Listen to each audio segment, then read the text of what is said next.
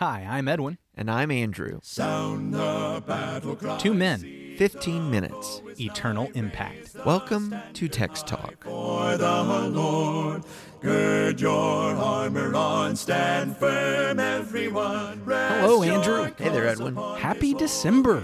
It is December. Yes, month 12. Mm-hmm.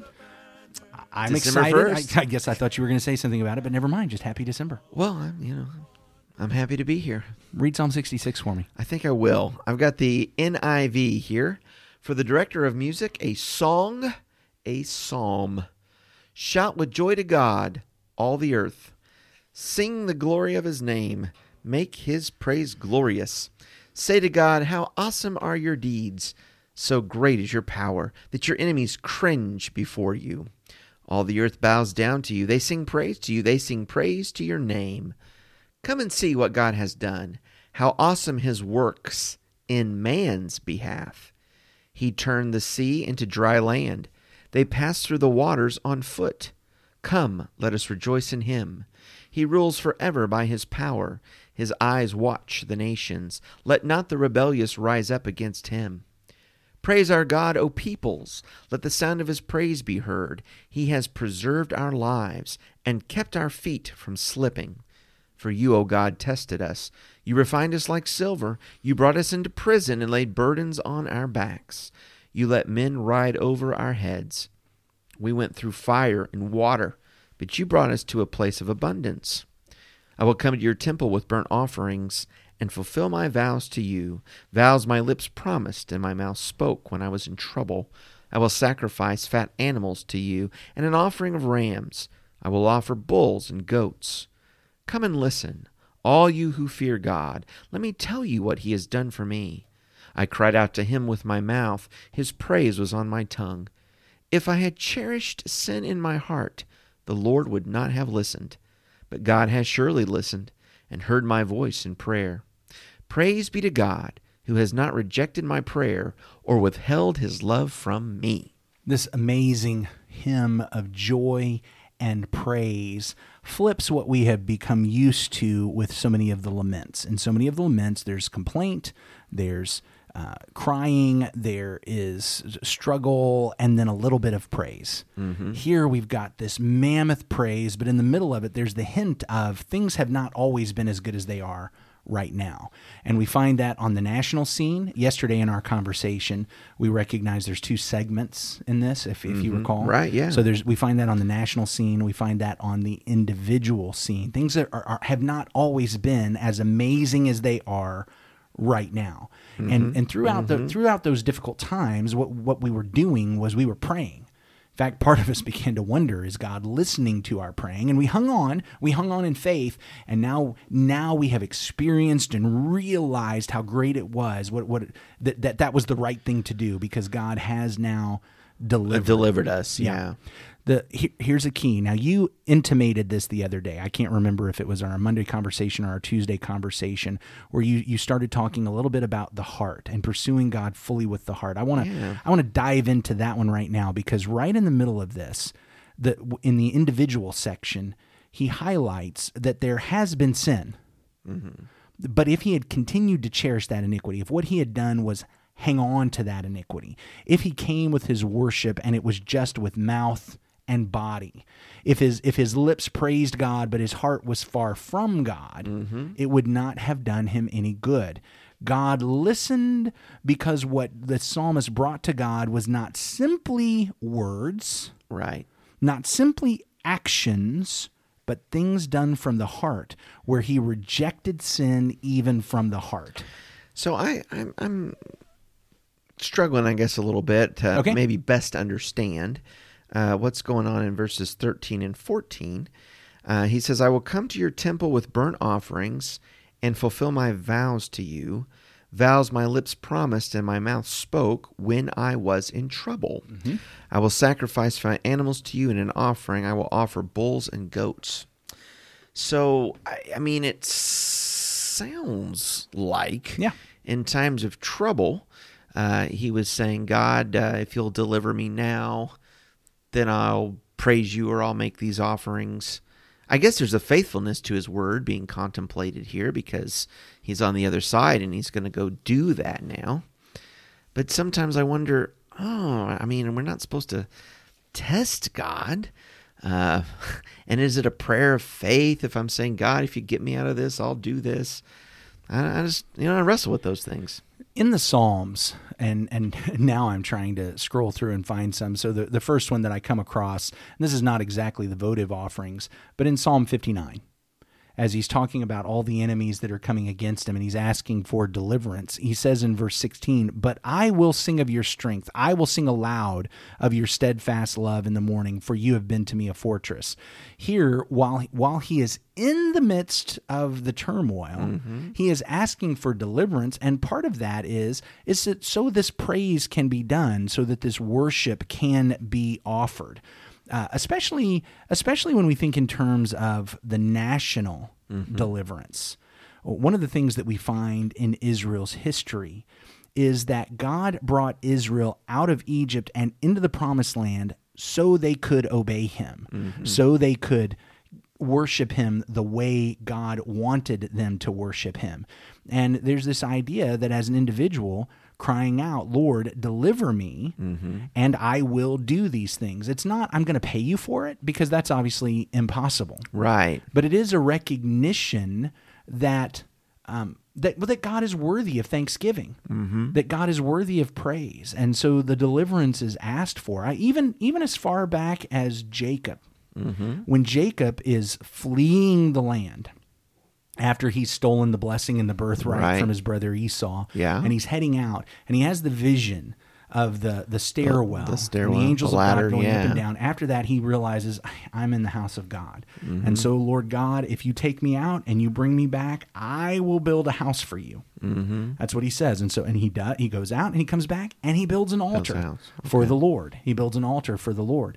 And so this idea of, I am going to make vows. It's not bartering in the same sense that we think, God, if you do this, I'll do this. If you do that, I'll do that.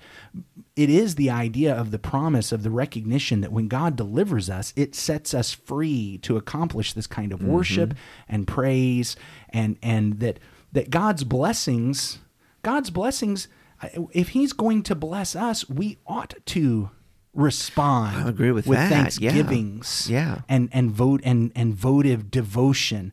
And I think that's very much, and under the law, well, how did you demonstrate that? Well, you demonstrated that through sacrifice. Right. You would bring animals or grain offerings or what have you. I think it's very much, I know there are times that, and this is because of having read the Psalms that I do this, there are things that I pray to God, and it's, God, do this so that I can praise you for it. Do this so that I can praise you for it. And it's not, God, I'm not going to praise you at all unless you do this. It's that, here's my request. I'm laying this out before you, and I know that if you do this, it will give me the ability to praise you for this thing.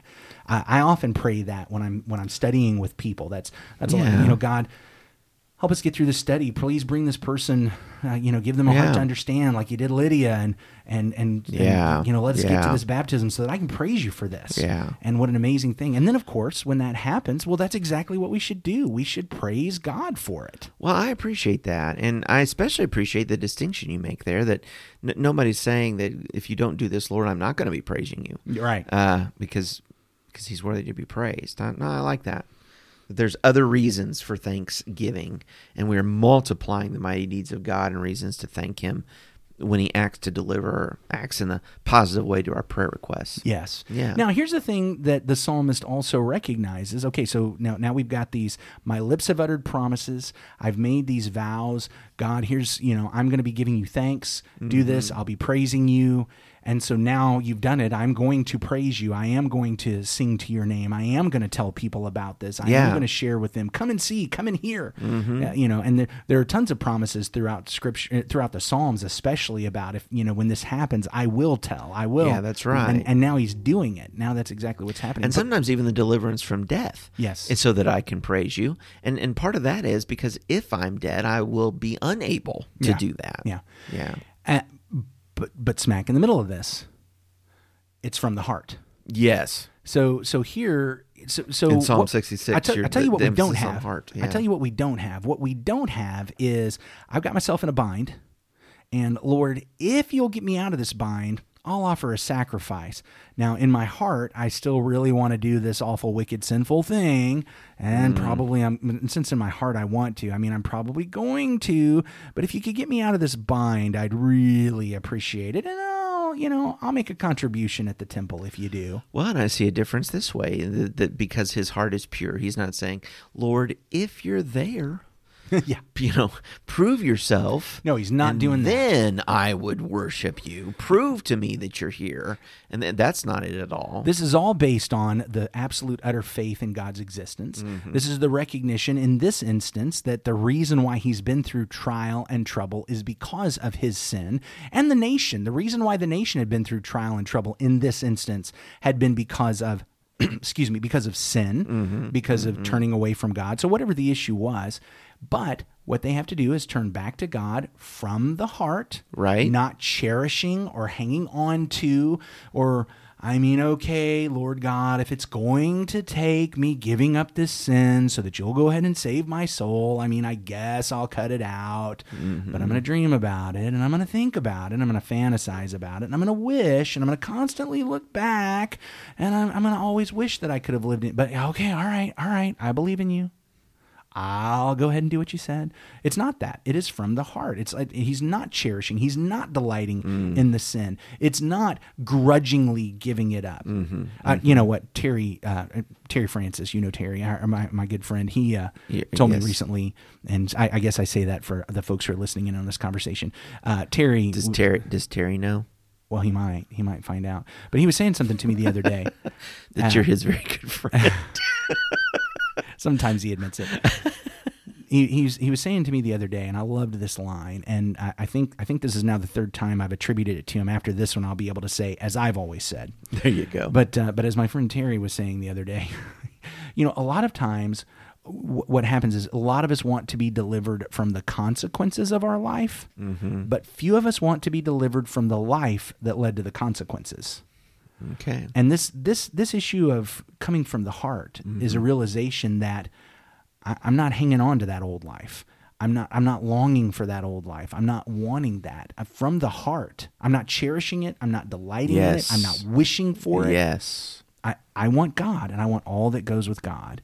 And I want God's things, and I want to do God's things. And you were bringing up the other day as you started on this, the purity of heart. It's the one thing I want, God. Yeah. So, man, Terry said that. I know. He's a sharp guy. Well, even a blind squirrel finds an acorn every once in a while. Now I know that you're his very good friend.